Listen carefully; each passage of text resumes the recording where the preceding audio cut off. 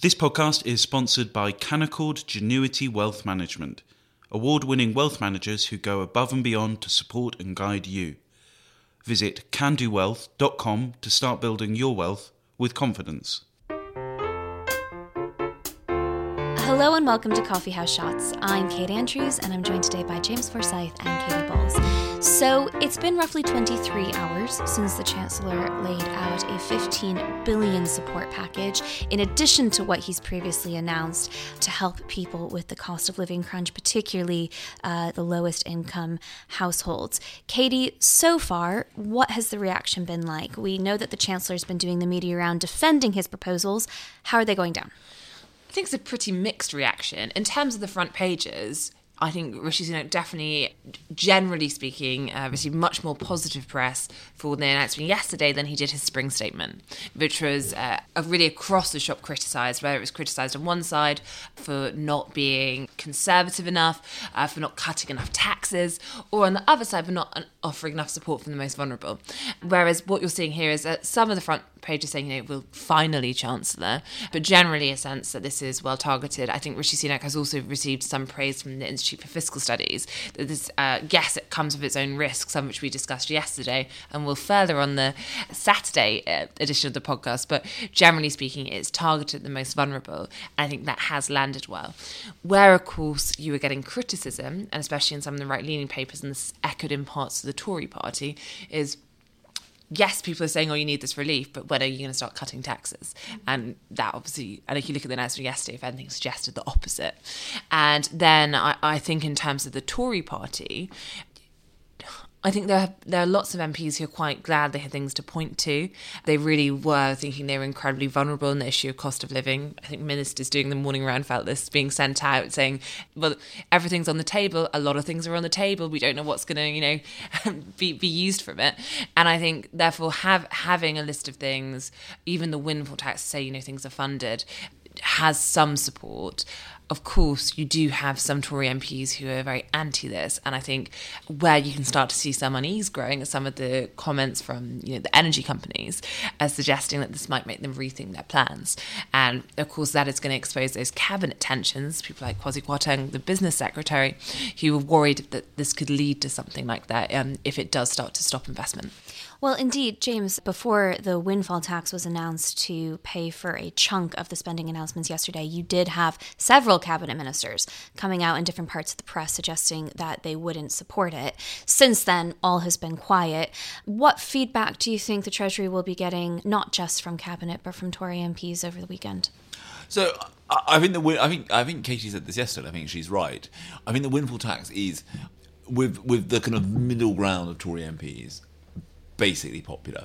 I think the fact that there is enough of this investment allowance essentially deals with the concern, right? And it is also easier to defend it, given that the boss of BP has said publicly before the tax was announced that a windfall tax wouldn't change what their investment priorities are. I think people will watch to see what happens with the North Sea and whether it has an effect or not. I personally think that because we are moving into this era of structurally higher gas prices, not just because of Europe's need to get off Russian gas, but also because China, the world's second largest economy, is transitioning from coal to gas, I think that investment in the North Sea is not going to be particularly affected by this tax, because there is so much money to be made by getting gas out of the ground right now. It's going to carry on. So I think that is where the tension is. I think the big next question is, this is a package very squarely aimed at energy prices, and energy prices to date have been, I think, how the public have felt this cost of living squeeze. I think the question is, does this cost of living squeeze move into other areas? You had Andrew Bailey warning about food prices the other day. Or does it remain kind of contained on energy? And then I think the other question is, what is going to happen to the economy more broadly? Are we going to end up avoiding a recession? I think if the government had not acted yesterday, a recession would have been inevitable. I still think that you're not out of the woods on that question yet. Katie, as you mentioned, a lot of Tories will be happy that they have something to point to now when they're asked what the government's doing to deal with the cost of living crunch. And the Tories seem to have taken the wind out of Labour's sails a bit because they didn't just implement the windfall tax, they went further than what the Labour Party was suggesting. But it doesn't seem like that's going to last for very long. You know, calls for more spending and more support are surely going to come soon. Do you think that the Chancellor has given his MPs enough now that they can robustly defend what the government has done? Or do you think we're going to continue to see calls even within the Tory party for more spending?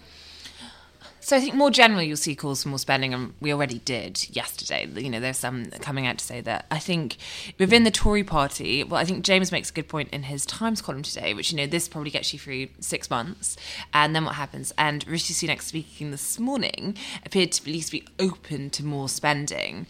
So I do wonder if this is, you know, I think now you've done this once, are we going to have a situation where actually, you know, more is required later down the line?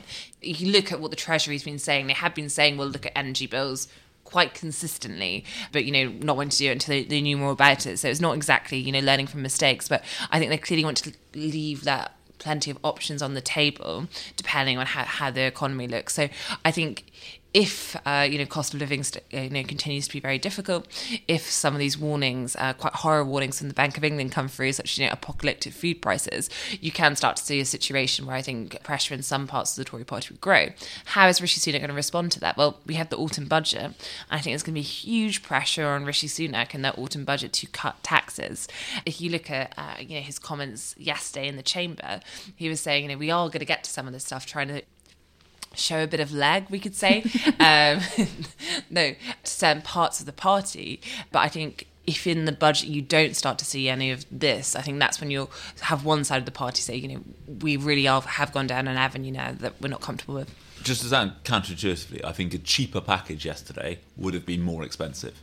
Because I think if you had done less yesterday, as Katie said, there would have been huge demands for more spending. And you might well have had to come back and do more, and that would have ended up cumulatively costing you more. I mean, the reason the government went for such a big package, £15 billion package, is that I mean this now presents, to use Katie's example of the morning, right? This now creates a defensible position from which the government can realistically hope to get to the autumn budget, rather than having to make more and more interventions over the summer. I think the government has now got itself ahead of this cost of living crisis really for the first time.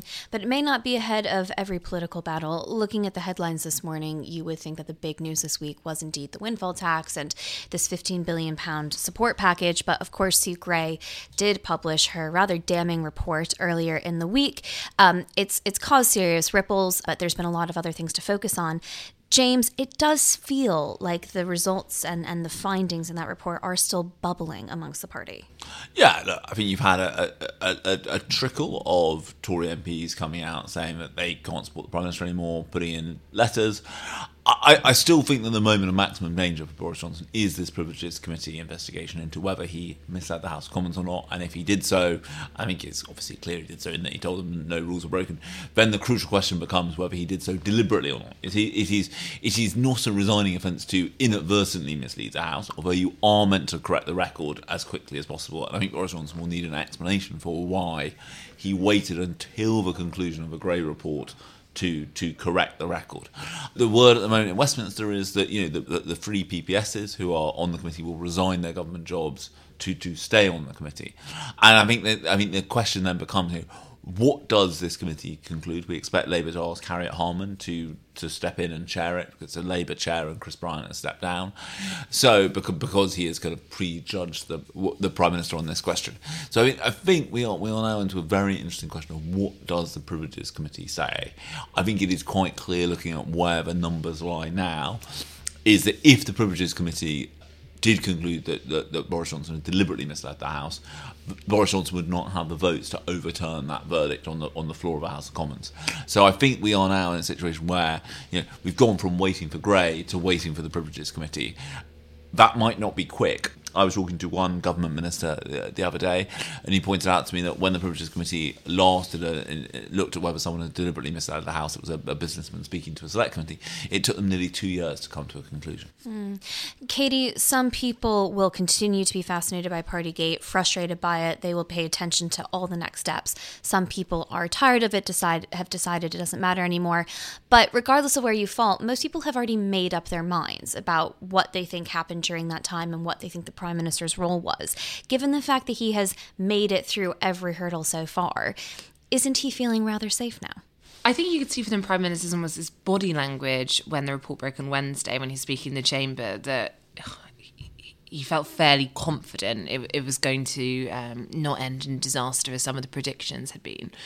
I think in terms of how safe the Prime Minister is, I mean, I imagine listeners, myself too, we keep hearing, it's going to be this, and then we wait, and then we need to wait again. So it wouldn't be correct to say he's completely safe. There is this trickle going on in the background of letters. It's bubbling along. It's not a massive rush. It doesn't feel as though we're imminently reaching a confidence vote. But again, we have by-elections coming up next month. You always have the chance that the Prime Minister could just say something which leads many others to think, actually, we don't want to stay with this. There's always that chance with this Prime Minister. And I think, actually, crucially, as you say, lots of people have made up their mind on this. And I think in Number 10, the focus over the past few months has been really quite single-focused in many ways on winning over MPs. So some of these new policies are also aimed at voters, such as the Rwanda policy. But I think when it comes to engagement, when it comes to more consulting, when it comes to that Downing Street shake-up, which has more MPs in Downing Street, and much more, what does the parliamentary party think? If you think to how MPs for so long under Boris Johnson were saying, we're just completely ignored, they're shored up Boris Johnson's position quite successfully, if you think about how much worse things could be for Boris Johnson, quite successfully through doing that. But that does mean, I think as one MP said to me, that there's been less focus in their mind on what's actually going to win the public background. And I would say probably that MPs appear to be more forgiving than members of the public when it comes to the past few months, whether that is cost of living or Partygate. So how does Boris Johnson now switch focus when he's still not completely safe to start getting back to the point which is doing better in the polls if the Tory party look as though they are narrowing that Labour lead and actually it's going the opposite direction, really quite big Labour lead at the moment. You need to get to a point where you can start to remedy that before you can really think about whether Boris Johnson is fighting fit for an election. James and Katie, thanks for joining me. And if today's discussion was just too civilized for you, join in for Spectator's Saturday Shots tomorrow, where James, Fraser, and I have a showdown over the economic future of the Tory party, hosted by Katie Balls.